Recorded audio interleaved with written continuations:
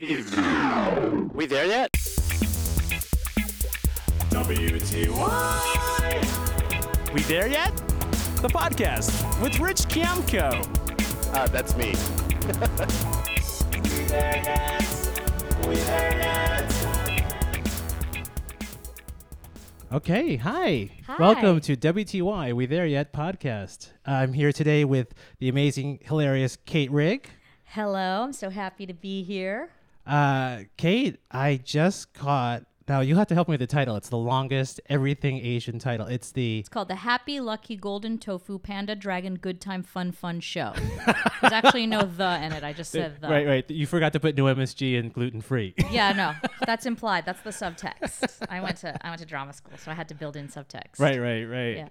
Well, it was amazing. It was a great show. Thank you. And it's funny because actually, we reconnected on Facebook recently, and you invited me to the show. But I saw you years ago. I think in I guess it was Union Square. It was one of those Asian. We were heritage. co-hosting an Asian, or maybe you were doing comedy. Were you doing a comedy set?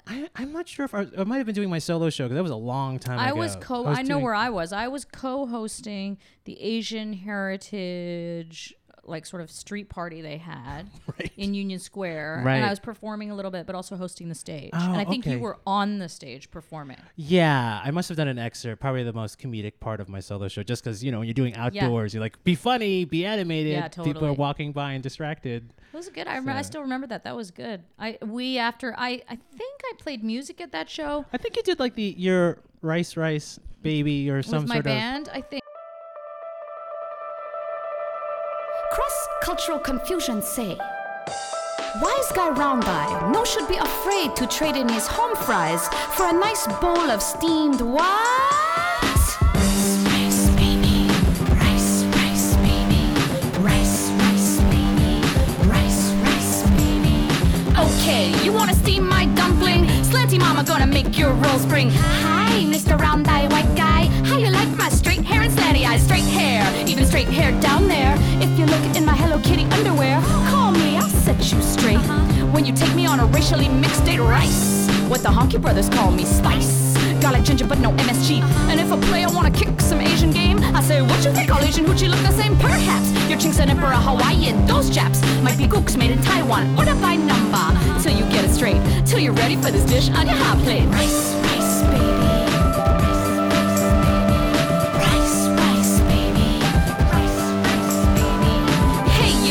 A single white female. Hold still while I manicure your nail just right with a delicate French tip. I got your French tip, wanna see where I shoved it down like a sumo on the tarmac. Down, Mount Fuji's on your back. Hot Asian mamas in every direction. Gonna give the boys a big connection. 1-900 Ching Chong. Live action with live Susie Wong. Oriental babes, Oriental tricks.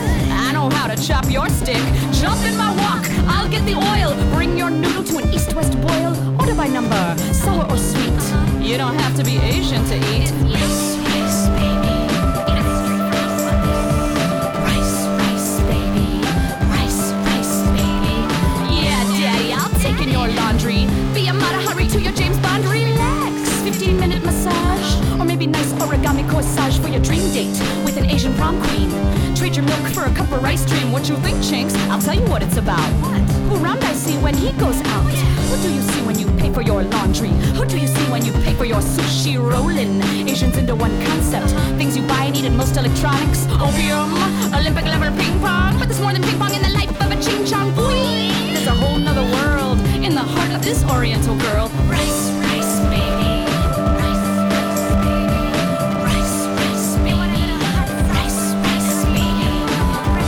Yeah, take me home, girls. In a nice white box. Come on, I got your chopstick. I said word to your mamas and word to your daddy mamas. Oh, yeah. That tasted pretty good. My band is called Slanty Eyed Mama, and after that gig, that Asian Heritage Festival, PBS was there, and they actually put us on a show called Race is the Place, which was all artists of color talking about great. race issues and stuff like that. So Yeah. I very well remember that thing. Slanty-Eyed Mama's been playing. That was 2003, I think. Okay. And we've been playing. We graduated from Juilliard. Me and the other person in my band, Lyris. She's Chinese American, grew up in Connecticut. I'm Indonesian, Australian, Canadian American, and snap. Right. See, I'm into multiple titles and hyphens anyhow. No, Australian as in My dad. indigenous or No. a British White guy. Because you Yeah. definitely. You're so fair Beard. skin, so No, light oh, skin. thank you. I think it's a compliment. I don't know. I don't know. You're so colonized. I'm assimilated. So we've been playing together since graduation. I graduated drama, and she graduated Music. violin, masters in violin. Right. But she was also a duo. Didn't she go to Columbia? She went to Columbia She as well. also went to Columbia. That's right. Super Asian, right? Super Asian. She did 2 degrees at the same time. Her Right. parents are so proud. Right. Oh my God. They are actually really proud, which is very rare for Asian parents. They're actually proud of their daughter. Wow. And it was and not, they feel it, and she feels it. and it's not just because she's playing violin, because you'd think that they would be proud but they didn't even make her do it. It was her idea. Really? So she's a self. She's a self-inflicted Suzuki student. She went when she was 3 years old. She went to, what happened was they went to, I'm going to tell Lyris' story, but why not? It's interesting. They went to, if you look up slantyeyedmama.com, you can see who I'm talking about. Yeah. But they went to a concert, a classical music concert, and as a little child, she was a toddler, and she said she was so blown away by the experience. She asked if she could learn to play this Wow. music. So they sent her. So this is like a rare case of Asian parents being asked by their kid to go and study violin. Now, at but the your age of 3. story as a performer, your parents weren't like, you go, be funny. Oh my God, no! My parents were not into it You at do all. you talk about colonialism. Please, my mother still, my mother's gone now. She passed away in 2013, but she still rises from the dead almost every day and says, "It's not too late for medical school." And when she was alive, she would just call me every week and say that to me. Right. That's so funny. And I'm well over 30, so stop calling me and saying I think that's the boilerplate for it, because my mom is still like, it's medical school. It's not too never late. We'll pay for it. I'm We pay married. for it. I have a husband. She's like, I know you have your friend, but I'm like, come on, don't pretend. But If he was a doctor, she might be more into it. well, he went to Yale and Cornell, but they sort of like fantasize that he's almost Asian and almost a doctor, but none of that He's happened. not a doctor or Asian. No, it's horrible. He's older than me. It's all awkward. Terrible. It's very horrible. awkward. It's all wrong. But they're very loving.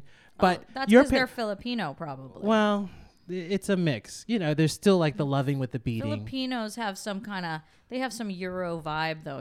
They can't help it. They got some Spanish the vibe inside the them. Spaniard Catholic guilty, loving beating you, I didn't loving have any of guilty. that, no. So then, what was your moment when you said, I want to do this? Oh, that's a good question. So I didn't have that same classical music moment. I think it was, I did my first comedy routine in grade 2. There was one of those like school class plays, like just put on a sketch or skit or something. Uh-huh.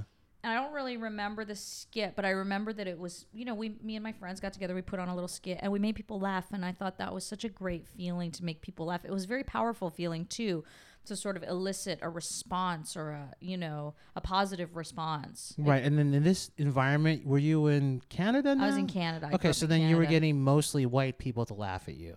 Actually, Canada's much more multiculturally integrated than the States, I find. Right. I mean, my you know? partner's Canadian, so I'm familiar with Yeah, the the Were you mosaic. in like...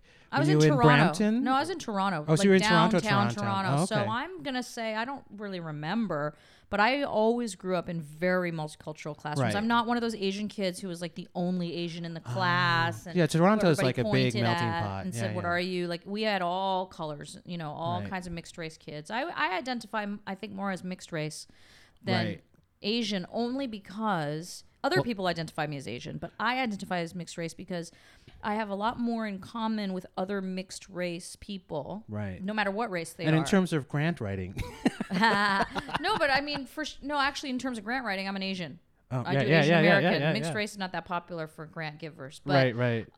But in terms of my life, like when I talk to people who are mixed race, say, Latinos Right. or whatever, those people have more in common because they really understand this idea of trying to straddle 2 or 3 worlds at the same time. Right. Whereas, Asian Americans have a different experience of biculturalism. It's not in their DNA. It's societal. It's like we moved here, we're Asian, and now we're dealing with Western culture and how it receives us.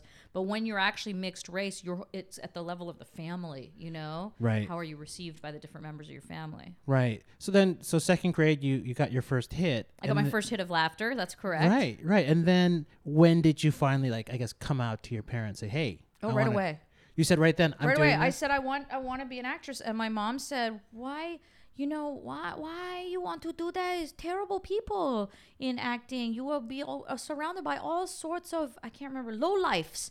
And I said, do you mean like drug addicts and gays and lesbians and what did I say? Drug addicts, gays and lesbians and actors. I named just a bunch of what I thought she meant, and she was like shocked and said yes. And I said, well, you know what, Ma, those are people too, and I want to be with them. I was 5, she said, when I said that. My mom told me that story. Yeah, I know. I was just Did you even know that. what gays and lesbians were? I don't know. Well, I grew up in Canada. It's very liberal. People talk about everything all the time, right? Yeah, but 5. I think language. the gays and lesbians just stands out to me. But I think she told me I rattled off a whole list, like gays, lesbians, drug addicts, criminals, actors. Like I just named everything, right? that I thought she was saying were lowlifes, and then I said yeah, and I said, well, they're people too, and I want to be among them. Wow. And then she said, go to your room. Basically. Go do more math homework or something. Right, I don't know what she actually said. said. And then what was that? Because you went to Juilliard. Somehow you made it happen. Well, I got a scholarship to Juilliard. It's not like they paid for it or anything. Right, but did you secretly apply or did you No, tell I was them? out about it. I ran away from my parents, which I think is a very healthy thing to do for some people, and it was for me. When I was 17, I went to Australia.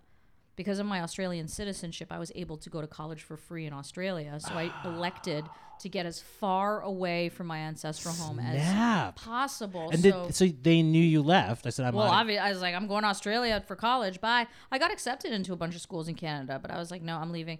And that was my first real taste of freedom. And I actually directed when I was in Australia. I did a lot of stage directing because previous to college, I had been to 2 summer programs. I'd been to American Academy of Dramatic Arts and British Academy of Dramatic Arts. So you have a point. My parents did not completely cockblock me. Right. In terms of they being weren't a performer. waterboarding you into math. They did waterboard me into AP Math. They actually did. They basically bribed me and said, you can do this performance stuff if you do all the classes required for pre-med. Right. And you do advanced physics, See, science, my parents did and the math. same thing. They said, you can do performing, but only if you do this stuff, too. Right. And did you, nail all that stuff? No, I was terrible at it. It was horrible. It was terrible.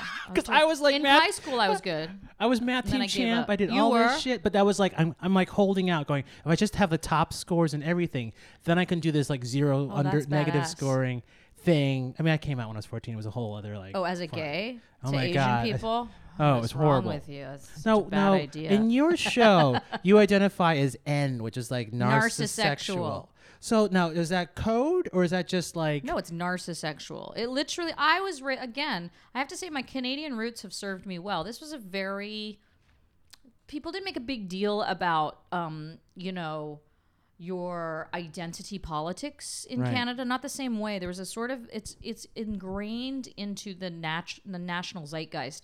The multicultural mosaic. We're taught about the multicultural mosaic since we're in school, as It's a different languaging in Canada. They the talk mosaic. about a mosaic being, each tile has its own distinct color, but it fits inside the mosaic of Canada. So you're Indonesian Canadian, you're whatever Caribbean Canadian. They don't even say African Canadian. It's not a thing. They get very specific. Jamaican Canadian, Trinidadian Canadian. Right. If you're actually from Africa, you're African Canadian. Right. So they're very specific about that, and the same thing with feminism and gay rights and politics. The whole thing is a lot more integrated in terms of society. So this is like the 90s. 80s, 90s. I was, that's right, in the 80s and 90s. But I think it's always, like I said, I think that they've been doing that for a long time because it's in the textbooks of your schools. Right. It's not just sort of a new wave like it was here in the early 2000s when people became activists. Right. I mean, as a footnote, my partner, who's a little bit older than me, 20 years, he was doing the first kiss-in Toronto on the streets, which they all got he's arrested. Canadian, right? Yeah. Okay. So Anglo, the English side. And Rice Queen. I'm just going to say it. I'm just going to say it. I'm just going to say I Rice think Queen. I induced him Has to he ever Rice Queen. dated a white guy? His previous, was Jewish. Oh, that counts. 26 though. years. That's whitish. So it was exotic to a wasp to date a It's still Jew. whitish though, so But then it doesn't count as a rice queen. I crossed him over You to the brown town. yeah. It was first time he'd ever really met Really? someone. Oh, Yeah. all right. So it was really a So shock. he was not a rice queen. No. You made him a rice Although queen. I did sort of confirm, because now his radar picks up anything brown in town. That's Like, what tends to happen, right? So, you Yeah. know. But so he did this radical thing of Kissin'. kissins and stuff in That was in the Canada. 80s, right? It's 70s. It was? Yeah, Oh, they yeah. did a kiss in here in the 80s, though, you know, Yeah, yeah. for ACT UP. They did a Right, big right, kiss right. in But like there 86 in or something. Canada, it was like they were called homophiles or something. It wasn't even gay yet. All right. But anyway, that's just sort of like I think that's part of why But once you were noticed that coming they out- didn't get, like, put in jail or anything. They just did it. Well, there were some busts. They would raid. They the- raided bathhouses. Well, they also raided like a newspaper Oh. because it was like speaking. But it it was wasn't. super gay. You know, it was still like 10 years ahead of New York. For sure. You know, like For sure. in terms of the movement. I mean, there was the Stonewall in '69, but Canada was doing its own thing anyway, which was amazing because now so you wanna got to talk become. about sex. So you got to become who you got to become. I'm narcissexual. It's a joke, obviously, but what it means is, listen, like I've dated men, I've dated women, I've been married. I make So myself, you're married but this to is over a guy. a cis male. Okay. I gotta get really because you were throwing out every letter. So I can say cis male. That's true. You and you're can a say cis male, female. although I tweak a little bit at the language of gender, which probably makes me very unpopular sometimes in the queer community. But I think that it's still in its formative stage, that language. I do not like to be called cisgender. I find it irritating. Right. I suppose that I need to think about that actually inside myself. Like, I just don't feel like I need another label. Just like even with, you know, there's an argument that you could say that trans men, trans women their transness definitely needs to be acknowledged. But at the end of the day, they're men and women, right? So I don't know. I just that the whole language. Well, of I guess gender, it's also they identify as men or they were bio men but identify as women. I mean, it can correct. Really, you know. But what I'm saying to you is, why can't we all just get along and make out with each other like bonobo apes? That's all.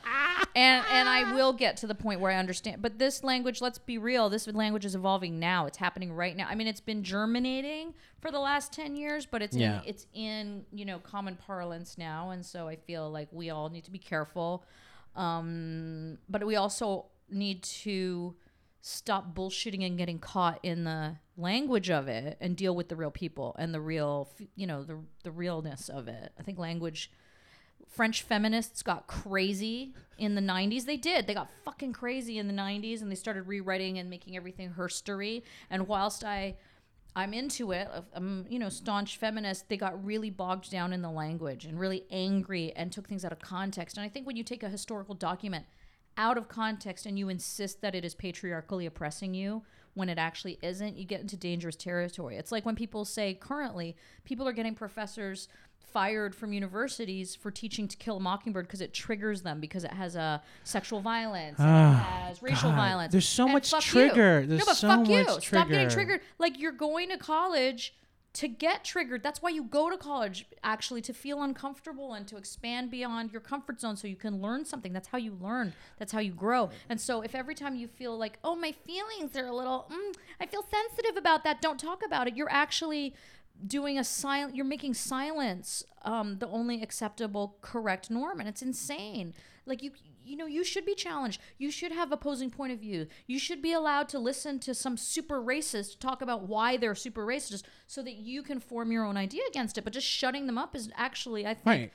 a terrible idea. But it's interesting. I noticed, like, It's a terrible I did idea. a college showcase a couple of weeks ago, and if I made a joke about my own sexual journey, ha ha ha, make fun of my parents' sort of old world commentary on it, ha ha ha. But if I make a joke about the gender binary and sort of gender norms, people freak out. they were freaking out. They don't want to laugh at it. But they need to fuck off. Right. But then I did. So I realized. Because we're all part of that conversation. And it's like you're teaching people now to be afraid to acknowledge the discomfort. How are they going to function in the world? The Right. real world. Right. I was doing Columbia a couple weeks ago, and I just said, okay, hold Chris on. Rock won't play colleges anymore for this reason. Well, they 'cause all it's say like that because it they're gets all like PC. But who's doing this? Like, that's what say. Like, who created this environment? Because kids aren't creating it themselves. It's it's coming up. I think there's a from- weird. It's like the blessing and curse of setting a safe space. So now you can't use hate language. You can't use it. But then now people get nervous. You're with not any. safe though. You're not safe to say your opinion. Right. That's so the that's not a problem. safe space. Right. But they have this thing of safe space. Yeah, it's Oh total my bullshit. God. Listen, and the other thing is art, literature, language are supposed to challenge and make you grow. I did a college visit, and I won't name the campus, but there was this campus that I went to. I believe it was an all-female campus, I believe. And you know, of course, trans women were allowed. But it was a girls' school, Yeah. one of those traditional girls' school, and they had an artist visiting at their local, art gallery, but a campus art gallery, a campus-sponsored art gallery. And his piece was, you can see it on my blog if you need to see the photo. The piece was of a guy walking in big underwear. So he had big white underwear on, like Tidy whities, but kind of loose, like big, not very well fitting. Like he'd been sitting in them for a while, playing video games and eating cereal in his mom's basement, like that kind. Okay, so and the sculpture was it was called the Sleepwalker, and it's a dude in non-tight tidy whities walking. Right, that's it. And everyone freaked the fuck out and said they were triggered by it, and that people who had incidents with whether it was every level of sexual uncomfortableness were triggered by it, and they protested and they tried to get them to take it down and this and that. And I'm like, look, at the only way that I think that is possibly okay is, and I mean the censoring of this artist, is if it's in a public space that we as taxpayers have no control over. But when you're on a private campus that is privately funded and there's an art gallery and they're sponsoring this artist. And it's art in a gallery. It's not. Well, it was actually out on the campus. It was in front of the gallery. It was outside. sleepwalking. Yeah, that's the whole point of the sculptures. It looked like a dude sleepwalking. It was fantastic. It was a really like a interesting hologram or a screen. No, it was a sculpture. It was like a life-size sculpture. But it's like it was a frozen sculpture. Yeah, of like a guy like that. I'm just like holding my hands out. Oh my walking. God. Not naked, no genitalia showing. Yeah, but and baggy. it was actually the implication of nudity that was freaking everyone out. And I'm like, how can you? I understand. I think what this really speaks to is people's need to assert their right to protest and their right to feel safe and their right to feel unfettered. That's what this is really about. Because is it really seriously about a dude in tidy whities? Seriously, and there's this sort of funny, impulse though. to complain. It's almost like this is my token place to rage out and hold I'm power. gonna rage. and then they don't want to do anything about actual gun killings or like there's places you could take your energy and go rally and lobby. You're lobbying over a piece of art. Not only is it a piece of art, it's not even that pornographic. It's, Right. It's something that you can see But any the day on thinker's TV. totally nude. But it's a controller situation, right? It's like about control. And that's why I think this whole mind control thing is really... Anyways, I think triggers... I'm triggered by triggers. Let me put it that way. Yeah. I get enraged when people will issue a trigger warning against a book like To Kill a Mockingbird or a Shakespeare play. Because I'm like, you're doing that just to fucking assert your right... To feel disempowered. And an empowered stance over To Kill a Mockingbird or Shakespeare, whatever, is to understand context and to open your mind and to openly disagree. When I did a show called Kate's Chinkorama, featuring the Chinkorama dancers, right? And it was this was like in the early 2000s, and it was all about the word chink and how it entered at that time. I mean, things have changed a little bit since then, but at that time, what I was addressing was the word chink, because the word chink, in my experience as an Asian American, has been accorded to all ethnicities of Asian American. Right. And purposely in my show, I had a Blasian, I had a Korean, I had a part Korean, I had a Hapa, I had all different kinds of Asians. And the whole point of this show was we were talking about the word chink and what does it really mean, because it clearly, racial language like that takes its meaning from the context and the use. I'm not Chinese, so does chink really apply to me? Apparently it does if a white person's calling me that or thinking about that, right? Right. So this show was It's about from the stereotypes. colonial filter. Correct. Like this, and that's the show was basic in terms of college talk. We were deconstructing the word chink, okay? Right. That's why it was called Chinkorama. Now that's a super trigger for people because that's Right. racial language, right? Right. It's the That's a N word for super- Asians. Yes, but I don't think you can compare racisms because we have different histories, Right. This country has a different history of racism with African Americans than it does with Asian Americans. There's Right. different tenets, and it's hard to say one's worse or better. You can't say this weighs exactly 8 grams. It's not the same, of right? racism. This is 12. Right, grams. especially since the etymology of the word chink is completely different than that word, right? Right. And I so anyways, the other thing is that I am of the school of thought that you need to talk about things and expose them and look at them and examine them in order to understand them and master them and have a fully formed opinion. By just silencing yourself, you allow that word to fester. You allow that word to continue to exist unfettered. By me throwing it on the table and examining it from all angles, and we really did. We talked about all the stereotypes of Asian Americans and stuff like that. It allows people to have that. Now, I didn't have that much backlash because everybody who saw the show understood what it was going on. I had backlash from people who did not see the show. Who freaked out. And I said, first of all, it's always that way. They don't know what it is. You got to come see the damn show and then we can have this conversation. But even when I didn't mind though, because I was like, look, I don't mind that you're freaking out that this show is called Chinkorama because now you are talking about racial language, Asian Americans, the Asian American experience, and stereotypes, something that nobody wants to talk about. So I was thrilled. I was like, good, talk about it, go. That's why my band's called Slanty Eyed Mama, for the same reason. Right. Because I'm not, it's, NWA did it before us, okay? So that's an homage to them, okay? Right. But Slanty Eyed Mama, it's a little gentler than NWA, but, we don't have a song called Fuck the Police yet or anything like that, But we still have, that kind of giving ourselves permission to talk about race in America from an Asian American point of view.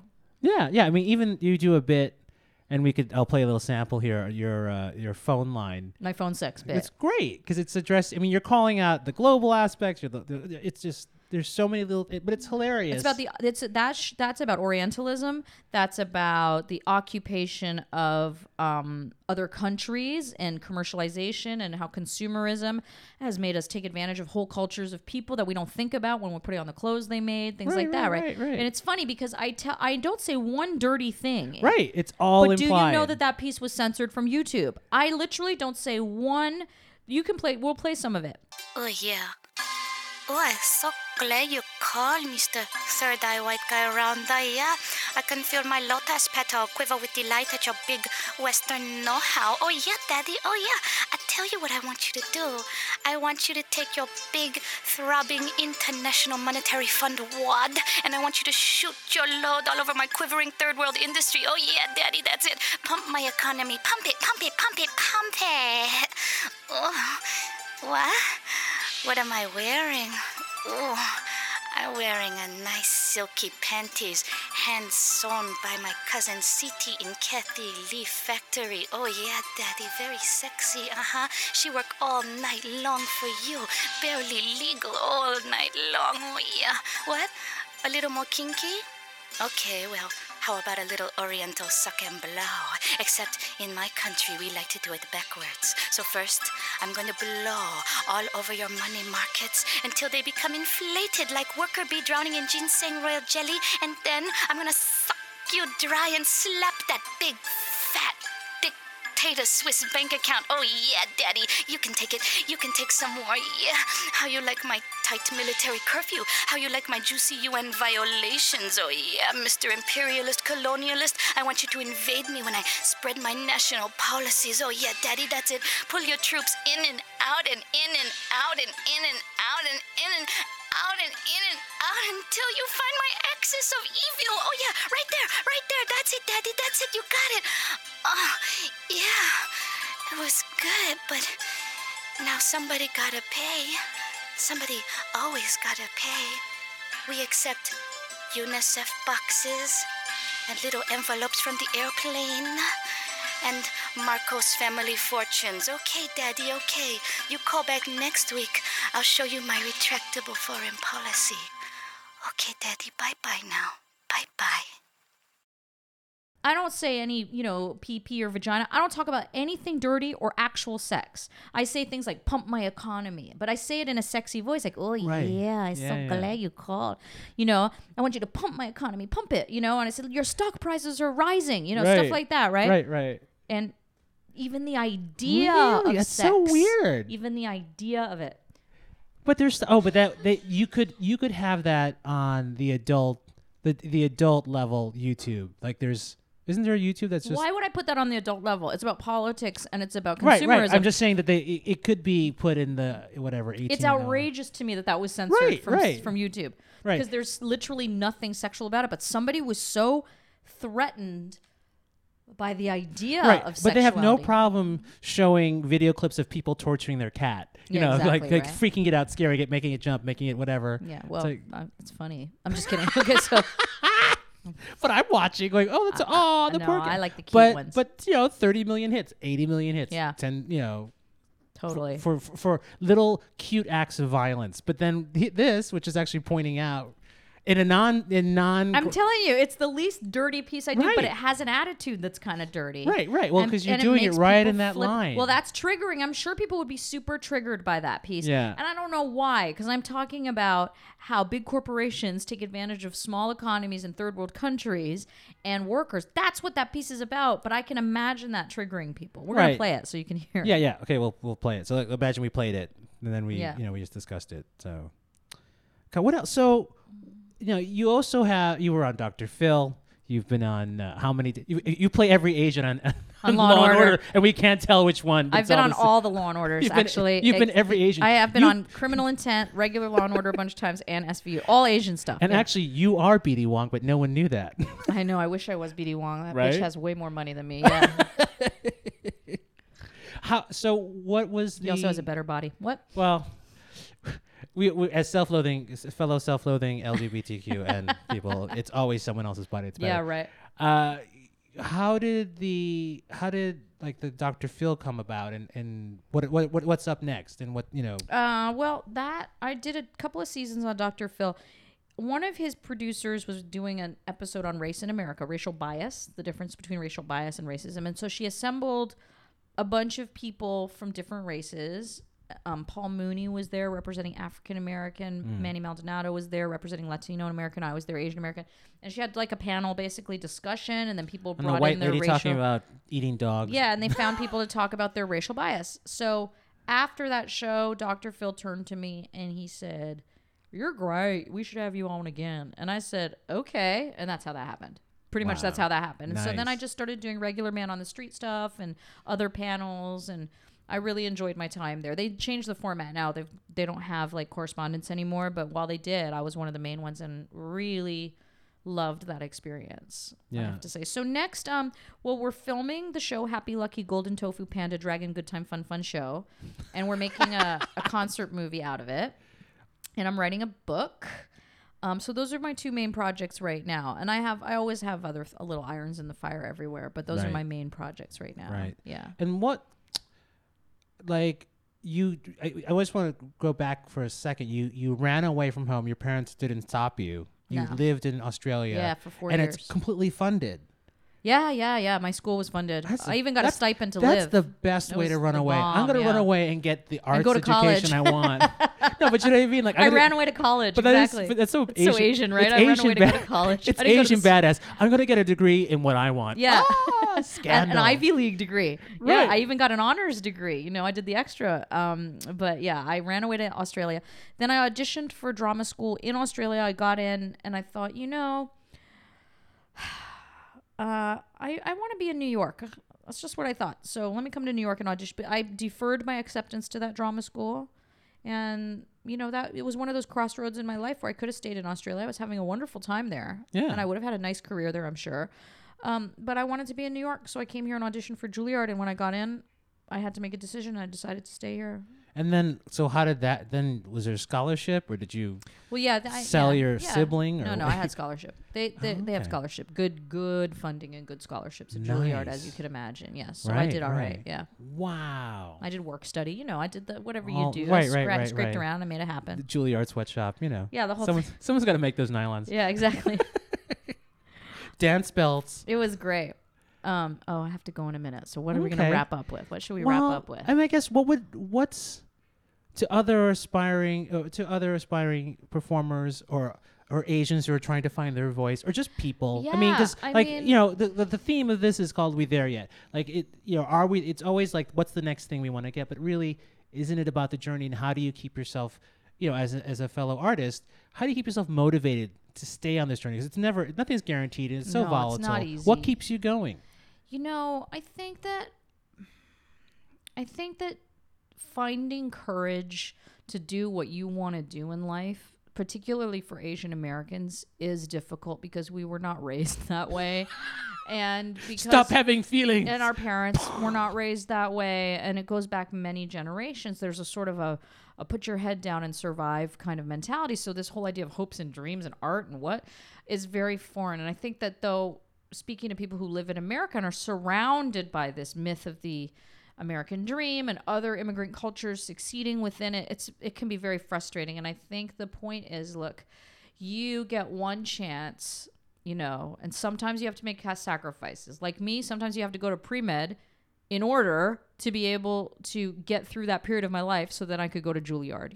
Sometimes you have to make sacrifices, but you have to find like-minded people to hang out with. That's the secret to everything.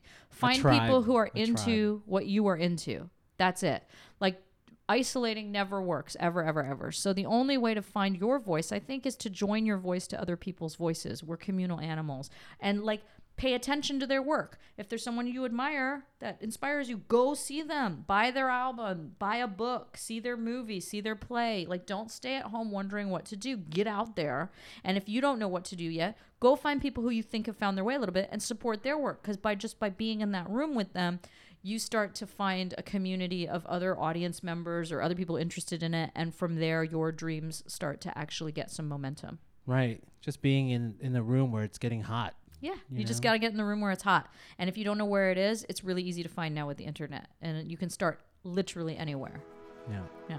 Well, Kate Rigg, thank you so much for joining us. Thanks so much. I had today. such a good time. I can't wait to see more of your work and to tune into the next podcast. Great.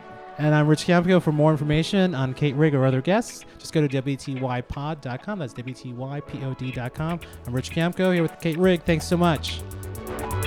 WTY!